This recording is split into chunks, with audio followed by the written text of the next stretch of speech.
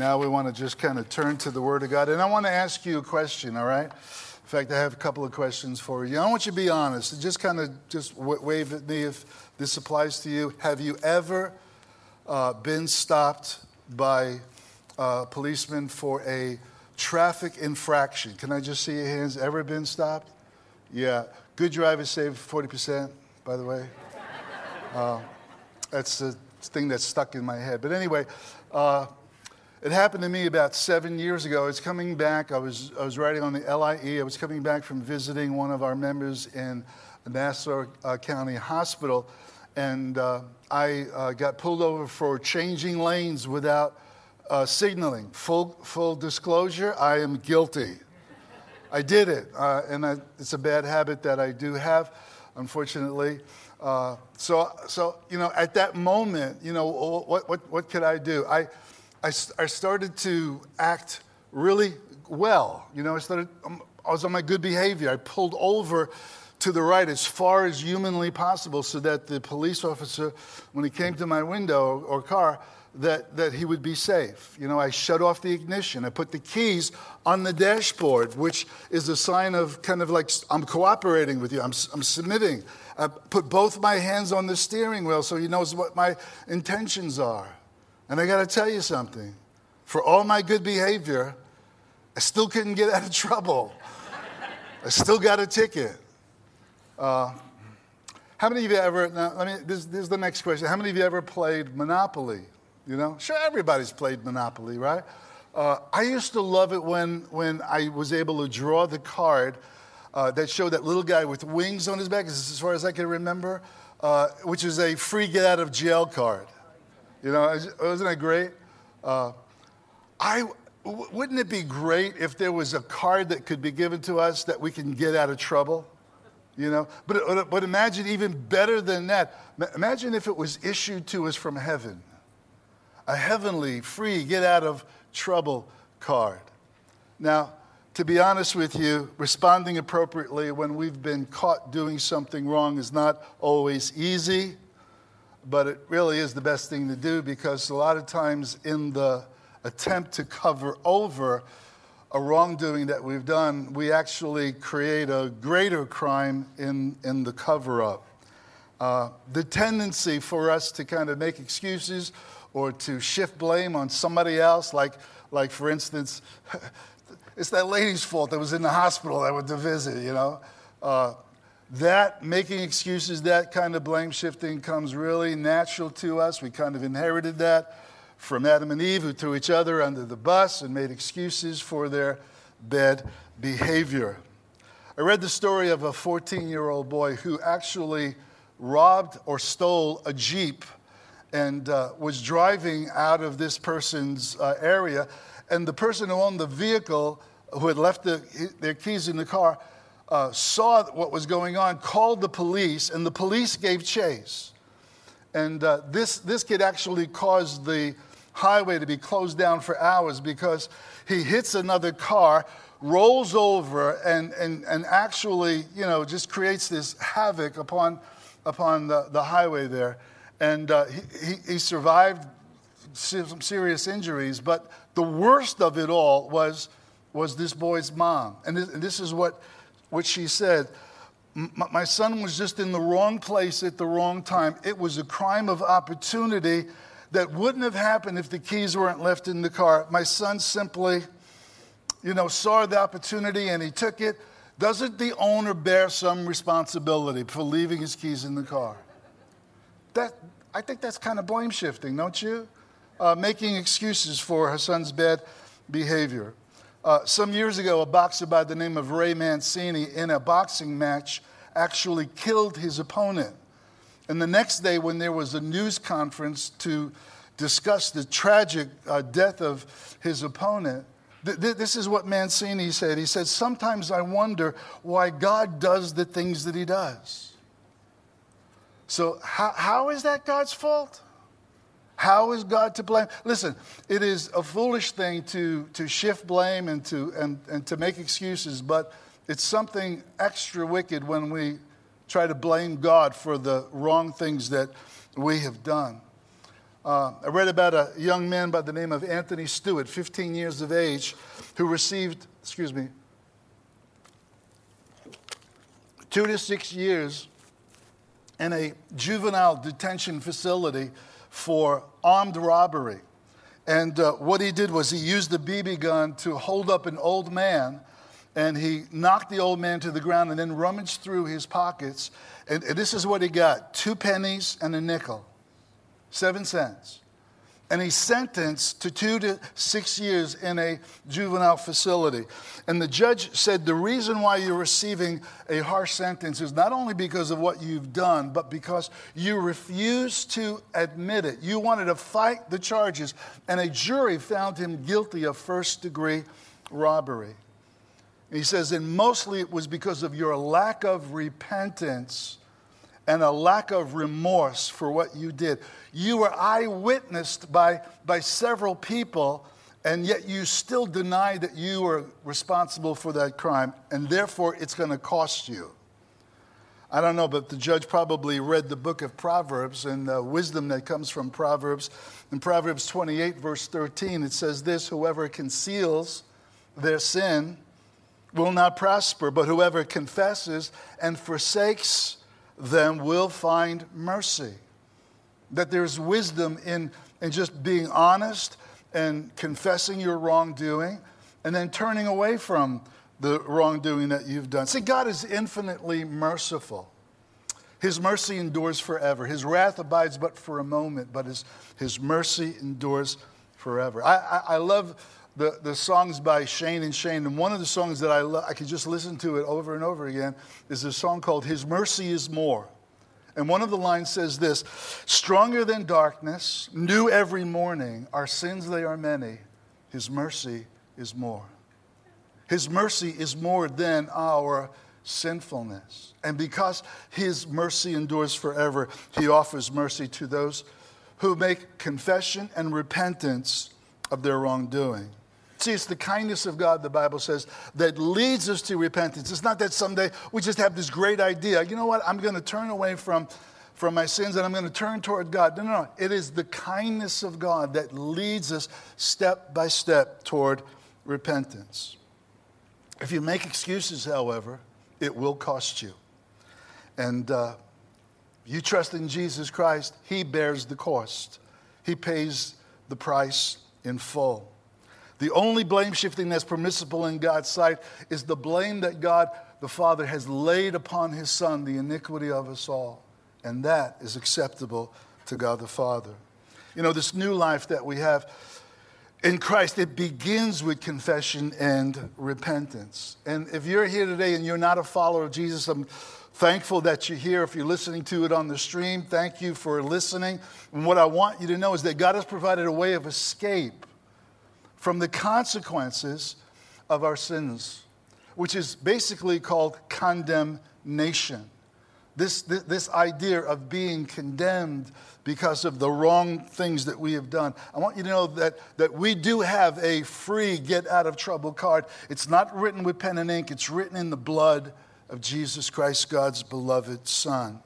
It's free to us, but it's extremely costly to Him. He suffered what is, I like to call it tantamount, or what is equivalent to eternal death. And that's hard for anyone to really wrap their minds around. But Jesus endured that all. We did the crime, He paid the price. Jesus frees us from having to stand trial and being punished, but He stood trial and He was condemned on our behalf and for us. You know, there was a study in a university in Connecticut about cardiac patients who suffered a heart attack. And that they discovered this, that those patients who made excuses for themselves and kind of blamed, it on stress or blamed it on individuals in their lives, that they had a recurrence of a second heart attack within a couple of years. But the opposite was also true, that those who were grateful and thankful and appreciative of life had a much fewer or much reduced rate of ever having a second heart attack. The application is really simple. To blame shift or to make excuses is really self-destructive. Christians who follow Jesus Christ, get a free, get out of trouble card. No condemnation to those that are in Christ Jesus. And we're going to look at that scripture in a minute. But I want you to think about the word condemnation for a minute. There's probably no other word that is more hope-killing, discouraging, fearful than the idea of condemnation. I want you to think about that. A building that's condemned is slated for destruction. It's uninhabitable. It's of no value any longer except to be destroyed. Now, a building that is destroyed once had some value to it. Is the loss of something, right? It's a loss of some value. But a human being slated for destruction is beyond our ability to comprehend. And yet it's against this backdrop that the work of Jesus Christ is so brilliantly displayed. In Romans chapter 7, it describes our common, even those of us who are following Jesus for many years, our common struggle with temptation and the struggle with sinfulness or sinful tendencies. We discovered that in Romans chapter 7 that there is a weakness from which we cannot break this spiritual bondage. I call it this mandatory principle of indwelling sin. Paul said, when I would do good, I find that there is evil present with me. That in my flesh there is no good thing. That as a result of that, Paul says, I want to do what's good and what's right, but I find that there's a principle at work in me. And I don't do the things that I do, and I do the things that I don't want to do. This frustration that you may have experienced, even though you've been walking with Christ for a long time, that is a common experience. But we're to know that in ourselves, we can do nothing. But there is a way for us. There is a way for us to escape. And so the question is there ever going to be any personal victory over the wicked one? Will we ever know freedom? Will we ever know this desire that I believe is in every true child of God? Freedom from the power of sin, freedom from the penalty of sin, freedom from the very presence of sin is a desire. And Paul cries out this common cry for each of us who've gone through this experience of frustration when we want to do right, but we find that it's so hard sometimes in ourselves to do right. Listen to what he says in Romans chapter 7, verse 24. It's a cry of the heart. And maybe you've not realized, but you've cried this out to God as well. Oh, wretched man that I am. Who will rescue me from this corpse I am chained to? And the illustration there that Paul uses in the first century is something that they would have been very familiar with, that they would take a prisoner who was condemned to death and they would chain that prisoner to a putrefying corpse, another human being that has already begun to decay and rot, and eventually that would cause the death of that other prisoner as well. O wretched man that I am, who shall deliver me, one translation says, from this body of death? I think of the word wretched. I think of the word wretched in the word Amazing Grace, the song that was made infamous or famous, I should say, by John Newton. Amazing Grace, how sweet the sound who saved a wretch like me. And John saw himself in that capacity, as Paul speaks about here, a wretched man that I am. I love the song Amazing Grace, but I love even more one of the last things that John Newton said when he was, just days before he passed away. He said, there are many things I no longer remember, but I remember two things very clearly. Number one, I'm a great sinner. Number two, Christ is a great Savior. Greater than our sins is his mercy. And then Paul says this.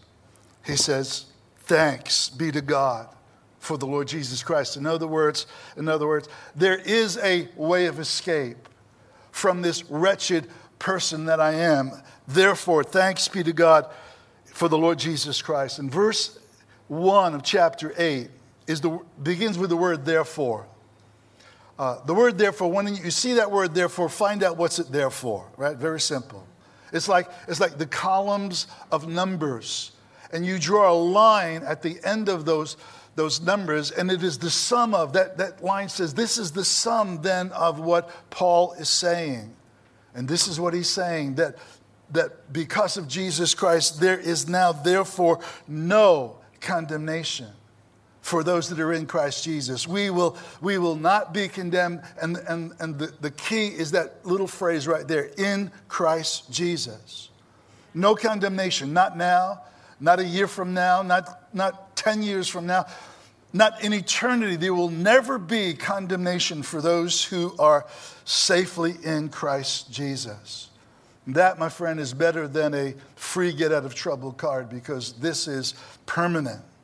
In the Garden of Gethsemane, the cup that was set before Jesus is the cup of the wrath of God and that experience of eternal death, what it means to be separated from God.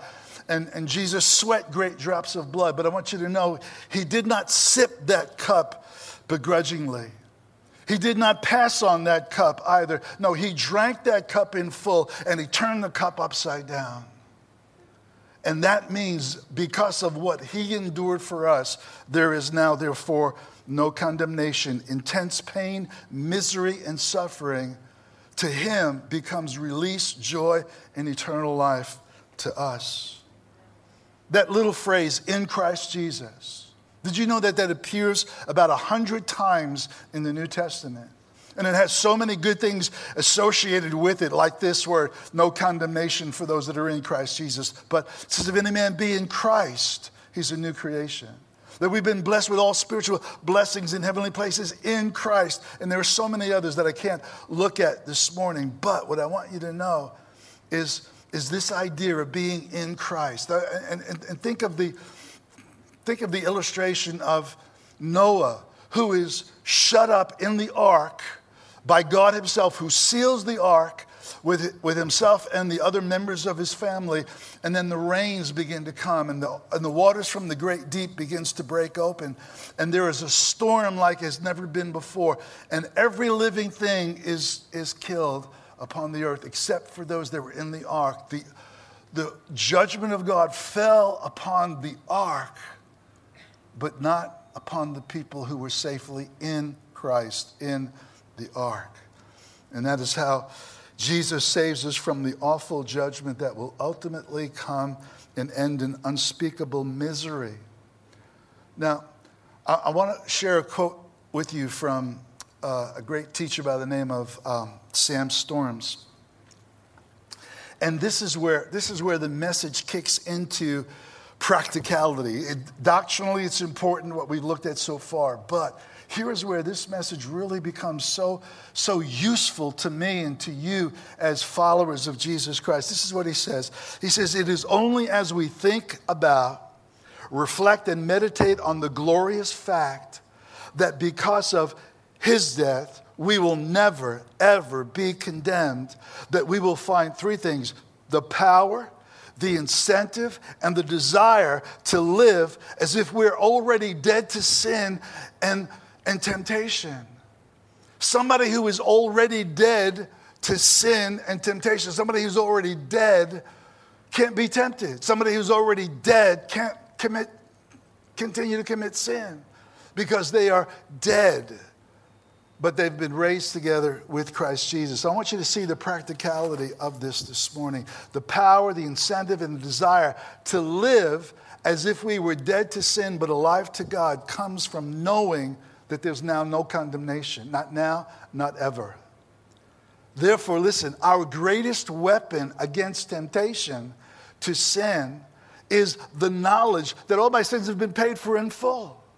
That sets me free. It was for freedom that Christ has set me free.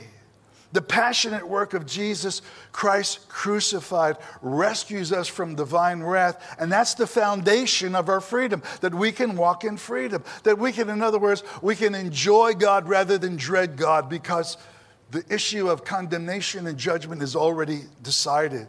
He has spoken no condemnation over my life, over your life. Let that sink in for a minute. Especially if you're a new believer in Jesus and you've just started walking maybe a few weeks, a few months in Christ. And listen, I remember what it was like. so almost 50 years ago. I remember what it was like to be new in Christ and to realize, I'm just going to live for God. And then you find out during the week, you just fall and you stumble. And you can't conquer what you thought you could. You thought you were so strong that you could just resist the devil and he'll flee from you. But you discovered that in yourself, that you are weak, that in yourself you can do nothing. But the realization then that you are in Christ, that knowledge, that understanding as you begin to walk in that and mature in that there's no condemnation, that is the truth that begins to set you free from the power of temptation. You see, what I want you to know is this, that those who live with this sense of condemnation really begin to despair of all hope of ever being free. You see, condemnation actually strengthens the power of sin. Let me say that again. Condemnation, feelings of guilt and shame and condemnation actually strengthen the power of sin. Why? Because the pressure that condemnation carries creates feelings of shame and guilt and the fear of judgment that leads to hopelessness. And that hopelessness becomes unbearable, and that leads to two things. It leads to self-pity and self-indulgence. You figure, what the heck?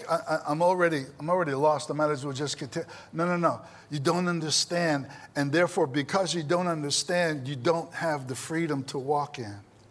Nothing paralyzes more powerfully as guilt, shame, and condemnation. Nothing makes life for an individual more miserable as living with this cloud of condemnation over your heart, your head, your life. Sin's only defeated when we realize that another has stepped in our place and he has broken the power of sin because he's paid the penalty for our sins and that we're forever forgiven. That we have a Savior who has taken the record of our sins and he's nailed them to his cross. That's what the scripture says.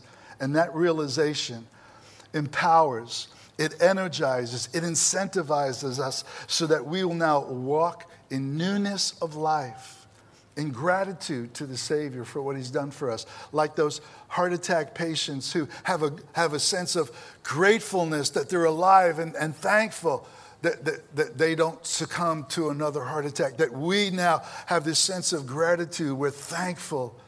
Thanks be unto God for the Lord Jesus Christ.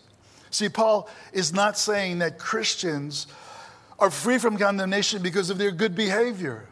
Christians are not free from condemnation because they're sincere or because they're committed to following Jesus. No, there's only one reason why there's no condemnation, because Jesus was condemned in our place. One of the most poignant stories that reveal this whole idea of condemnation and how it works and how Jesus can apply that to our lives is found in the Gospel of John. Maybe a quicker illustration would be the thief who said to Jesus, "Remember me when you come into your kingdom." And Jesus responded immediately and said, "Today you shall be with me in paradise." No condemnation for that man. But there's even a more poignant story found in the Gospel of John, and it has to do with Jesus and an unnamed woman. And the unnamed woman is caught in the act of adultery. And the Pharisees and the scribes, they bring her to Jesus and they say, "There's a law in Moses that says she should be put to death. But what do you say, Jesus? What is your opinion?" You see, this was just a ruse. This was just an attempt to bring Jesus down, to entrap Jesus in some kind of unrighteousness and have someone to accuse him of. The Pharisees didn't give a hoot about this woman, whatever a hoot is. I don't know what a hoot is. They didn't care about the law, you know. They hated Jesus. And one of the reasons why they hated Jesus so much was because, you know, they're the elites, but Jesus was rubbing shoulders with the common people. Jesus was attracting publicans and sinners. And in fact, the Pharisees and scribes gave Jesus what they thought was a slurred name, that he's the friend of publicans and sinners. But that just made publicans and sinners even more comfortable with Jesus, because they knew that he wouldn't reject them and they would come to Jesus as a result of that. You see, the tension here that exists is that Jesus has gone on record as saying, Son of God was not sent to the world to condemn the world, but that the world through him might be saved. I've come to seek and save the lost, is what Jesus had said and taught in his preaching. On the other hand, Jesus said, don't think that I've come to destroy the law and the prophets, because I have not come to destroy the law, but rather to fulfill it. And so the Pharisees and scribes, they thought themselves, oh, we're so smart. We got Jesus now between a rock and a hard place. Because if he says, if we say to him, what do you say? And he says, let her go. They would accuse him of dishonoring the law and also of being soft on sin. On the other hand, if they said to Jesus, well, what do you say? And he said, go ahead, stone her. They would accuse him of flip-flopping and denying his so-called mission to seek and save the lost. So what does Jesus do?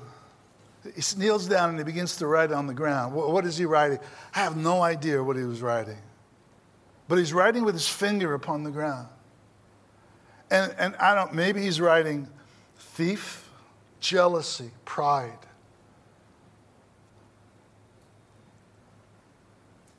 Maybe he's writing something that he knows that the men that are standing around him may be guilty of.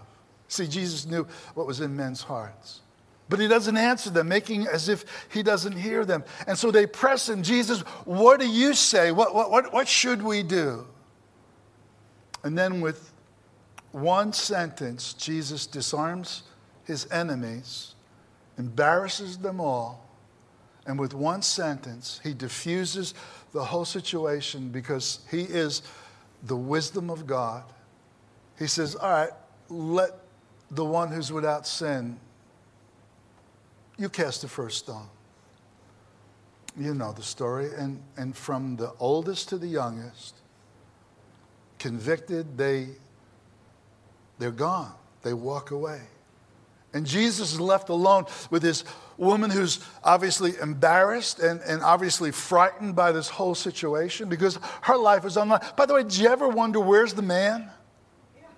How come? I mean, it takes a man and a woman to commit adultery. Where's the man? Was he in on the ruse, which is what I suspect, that he was a part of the setup for this whole thing? And so there's nobody there except the woman and Jesus. And he says to her, woman, where are your accusers? Is there no one to condemn you? And she says, no, Lord, none. He says, neither will I condemn you. Go. Don't sin anymore. He fulfills his mission to seek and save the lost. Yet he also honors the law because the law required 2 eyewitnesses before any accusation could be established. And since there were no eyewitnesses, the law was now powerless to inflict punishment upon this lady. And Jesus says, go and don't sin anymore. Listen, that's not good advice. Jesus has the words of life. People who had an encounter with Jesus had transformation take place in their lives. Zacchaeus, transformation takes place. The woman at the well in Samaria, transformation took place. And when Jesus has an encounter with you and with me, there's transformation that takes place in our lives. And besides, in a few short days from this event, Jesus would be standing in the same place. The same Jewish leaders would be there. Now, this time, they're accusing him of blasphemy. And Jesus answered not a word. Just as the scripture says, like a lamb led to the slaughter, so he opened not his mouth. And Jesus is condemned in this very place where he bears her condemnation as the Lamb of God who takes away the sin of the world. Mission impossible, mission accomplished. We get the free get out of condemnation card. We'll close with a story about a woman who was named Rebecca. She was visiting her dad who lived in Boston. She was from another city. And it was his birthday, so she came for the day to celebrate. And she decided to go for a run around a local reservoir. And as she was running, she noticed the stroller that was rolling backward toward the reservoir. There were two ladies who were turned the other way, and they were, engaged in conversation, distracted or whatever. And that stroller with two babies, 2 years old and 4 years old, rolled down an embankment 10 foot down and fell into the water. The carriage turned upside down. Those babies were face down in the water. Rebecca didn't think twice about what to do. She jumped into that water to rescue those two babies. See, coincidentally, and I say that tongue-in-cheek, because she used to be a lifeguard. So she experienced stressful situations like this, and she knew exactly what to do. And like the hero that she was, she saved those two babies. A policeman on the scene said it best. And this is what he said. He says, "I think God had a plan to rescue those babies, which is why Rebecca was in Boston today." She was in Boston today for that very reason. Folks, God had a plan to rescue you, to rescue me from drowning in condemnation, guilt, and shame. God sent his son, who didn't think twice about jumping into the reservoir of human misery and suffering and pain. He pulled off the greatest rescue of all time. Think about that. So let me just kind of recap here for a minute. That there's no condemnation for those that are in Christ Jesus. The Bible says that our lives have been sealed by the Holy Spirit until the day of redemption. That our lives have been hid with Christ in God. With Christ in God. See, God wants you to live guilt-free and condemnation-free, because there's nothing that paralyzes more than living under the cloud of condemnation. And condemnation actually strengthens the power of sin, because it leads to hopelessness, self-pity, and self-indulgence. But knowing that I am already free from condemnation is the incentive, it is the power to set me free. So some of them might ask, at this point in the message, maybe this is the first time you've heard the gospel. Why would God do this? For human beings who are so flawed and who are so frail and weak within themselves, why would God do this in the first place? You could say it's a mystery in some ways. Did you know that God, who from eternity, the perfect community, Father, Son, and Spirit, was under no compulsion, no necessity to create a universe? There was nothing missing in his existence that required him to create in order to fulfill him. He was already perfect, already fulfilled. So there's something about God in some moment in eternity, and trying to figure that out is make your brain crazy. But somehow God decided to create a universe and then to put man perhaps at the very center of the universe, knowing that he would fall, and yet God had a plan of redemption. Why would he do that? I don't know, maybe because of love. Maybe because God, the Bible says that God is love, and maybe to express his love. All right, but his love really isn't expressed unless you have eyes to see it in creation. But there's something beyond creation in which the love of God is revealed. And look at what John, the apostle, says in 1 John 3:16. Here is the way we perceive that we know the love of God, because he laid down his life for us. He laid down his life for us. He didn't have to. He didn't have to create. He did create. And he did provide a plan by which we can escape.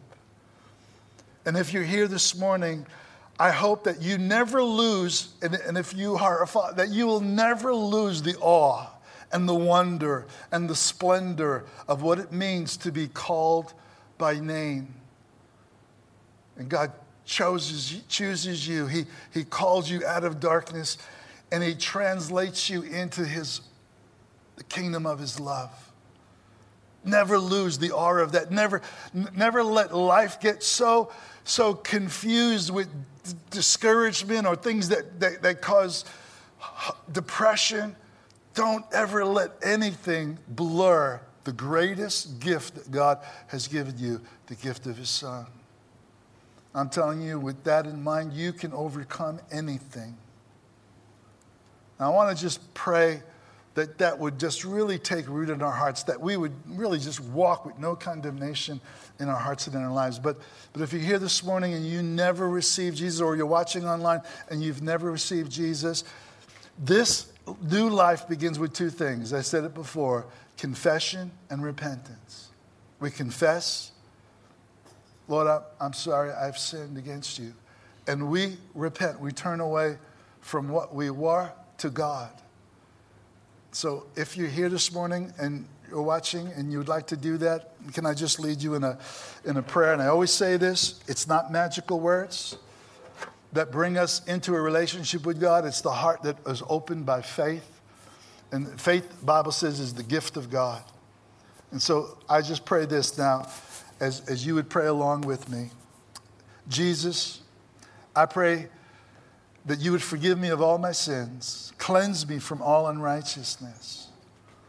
I pray, Jesus, that you now would give me eternal life, seal me with the Holy Spirit of promise. I believe that you are the Son of God, that you rose again from the dead, and I confess you now as my Lord and my Savior. Now, Father, I pray for everyone now that's here and those that are your children that are maybe struggling with temptation or struggling with a sin consciousness. I pray that they would be turned toward a Christ consciousness, a no condemnation awareness, that they would begin to walk in the freedom that is in Christ Jesus. And we thank you this morning for all that you've done. In Jesus' name, amen. Amen.